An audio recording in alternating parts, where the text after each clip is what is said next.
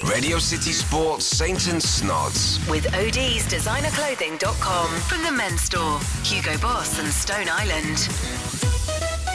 What did you do Tuesday night?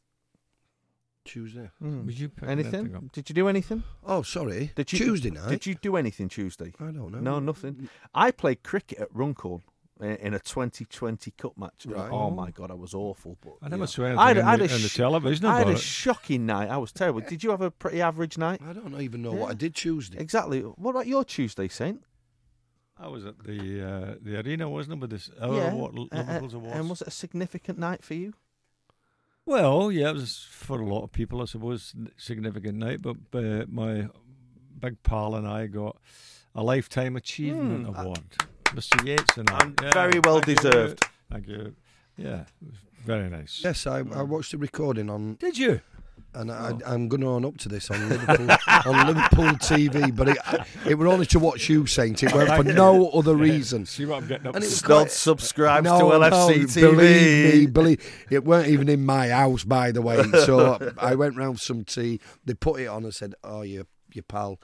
Very touching, very emotional, Mr. St John. I know. And you After were, working with you all were. these years, I didn't think you got an emotion in you. No, I'm not normally. I don't think like that. But Yes, it was good. Well, when you start talking about back in the day, Yeah. you know, and the great times and the great players you played with, and what that era meant for Liverpool, the start of it all, you know, they're getting them out of second division, and getting them into Europe, winning the championship, winning the cup they'd never ever won. Well, they hadn't won for 75 years. All that kind of thing. Of course, it gets to you. It really does. And you had your pal alongside you, didn't you, Big Ron? The big fella. I mean, what a wonderful, wonderful man he's been at the club. Him and I, we joined together. We roomed together. I went and played at Tranmere when he was the manager. Yeah. He said, "Come and help us out." So I did for a wee bit there until I got injured and finished. So we've had a long association, and we played together. Funnily enough, for the Scottish boys clubs. Really?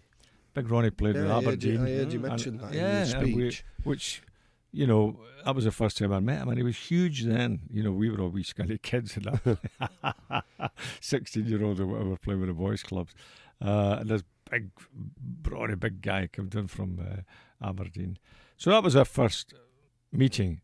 And then when we played against each other, he was playing for the Army, who had a great team, the Army, because they had a pick of everybody within the Army Yeah. at 18, or if you had a trade union, and at 21.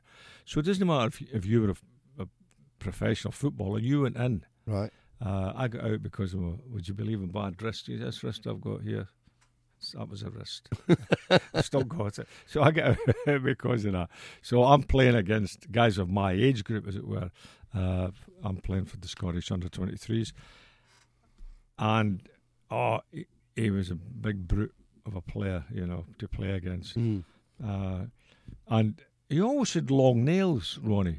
He still always had long nails. I don't know if he never had scissors in his house. But I'm running away from him, and he grabs me by the neck, his shirt collar, ripped it, all the scars on down the back of my neck, right going down my back. Come back. So that was our first, and Shanks was there. And he saw us play, and he says, right, and that was, his mind was made up, and months later, whatever, we both arrived in Merseyside. Fantastic. And we've been here ever since. So it was great. And the awards, I was a bit disappointed to hear the fans boo Sterling. Right. I mean, yes, he's not done the right thing. We all know that. How many was it, Saint? You were there. Well, they had quite an amazing thing. The first time I've been in this arena, Snods, I was talking to Smitty, the boxer. He's asking for you. Yeah. And he said, the next big fight. I said, we'll be there. Yeah. But it's got all the fans round the top, as it were. We were all sitting at tables having a little drink, as you do. Little antipastas. And the fans were all in this top tier thing all the way around. They must have paid to get in there as well. But I mean, it's a huge thing, this. And the booze came from there, obviously. And I think it's a booze of disappointment. So, why don't you think you can win trophies with us? Yeah. That's what he's saying, really, isn't he? I want to win trophies, and then I'm going away to win trophies, meaning, well, you guys are no good enough to win them, which it's an insult to his own teammates, I think.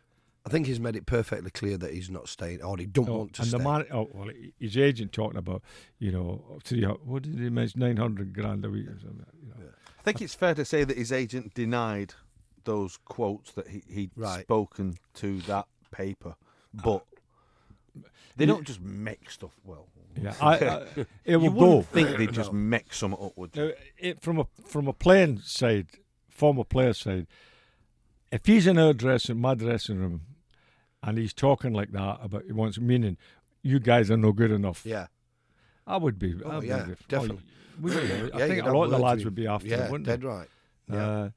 And so I then would say, right, off you go then, and we'll see you when you come. We'll see you on the pitch when you come back. Yeah.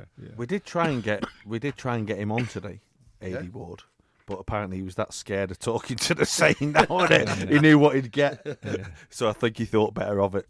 No, I really do think it's been handled very, very badly, and I would love to think that we can build at Liverpool with young players as well, and players we bring in, build another team, and that we win in the trophies, and we can say to him, do you want to come up to the awards and see the trophies? So, I'm not against a boy wanting to move. We moved as players. Yeah. I left Motherwell, you left Donny. You move. That is part of football, but you don't stir it when you move, do you? No.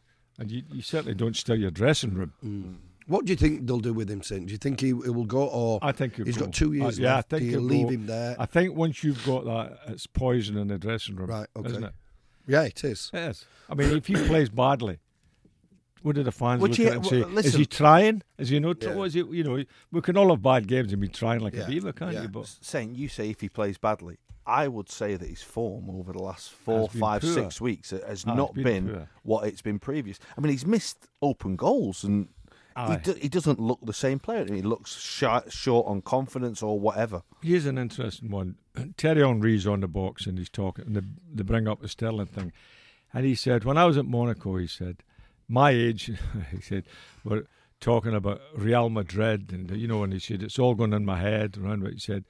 And I couldn't play it. Now, I actually seen a game that I was working on a game Monaco were playing, and this kid, Henry's playing outside right, and he was useless. And this was a period where he said his head had gone. He joined Juventus off the back of back of all that speculation, and he never played, did he? Hardly played for him. He played wide right, but he wasn't a regular. He was awful in the team, at playing, but he was making a great case that this can happen to, and Sterling's affected him obviously at the moment as well, and if he stays on, it will certainly affect him again. So you're better moving him. It's worth saying that Brendan Rodgers has said that his attitude in training, his attitude around the club has been very, very good.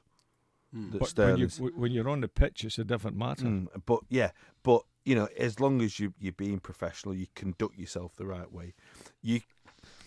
Obviously, the stuff that goes on in the background is going on in the background, but if Brendan Rodgers says that his attitude around the club and with his teammates and with him is good, then that's something in his favour, isn't it? But it's 3 o'clock this Saturday. Exactly, that's what counts, isn't it? That's when it counts. You can be great in training, and run around and you think, oh, he's great, and he's having a laugh and a joke. And come the Saturday when the pressure's on, the fans are there waiting for him to do what he should be doing, and he doesn't do it.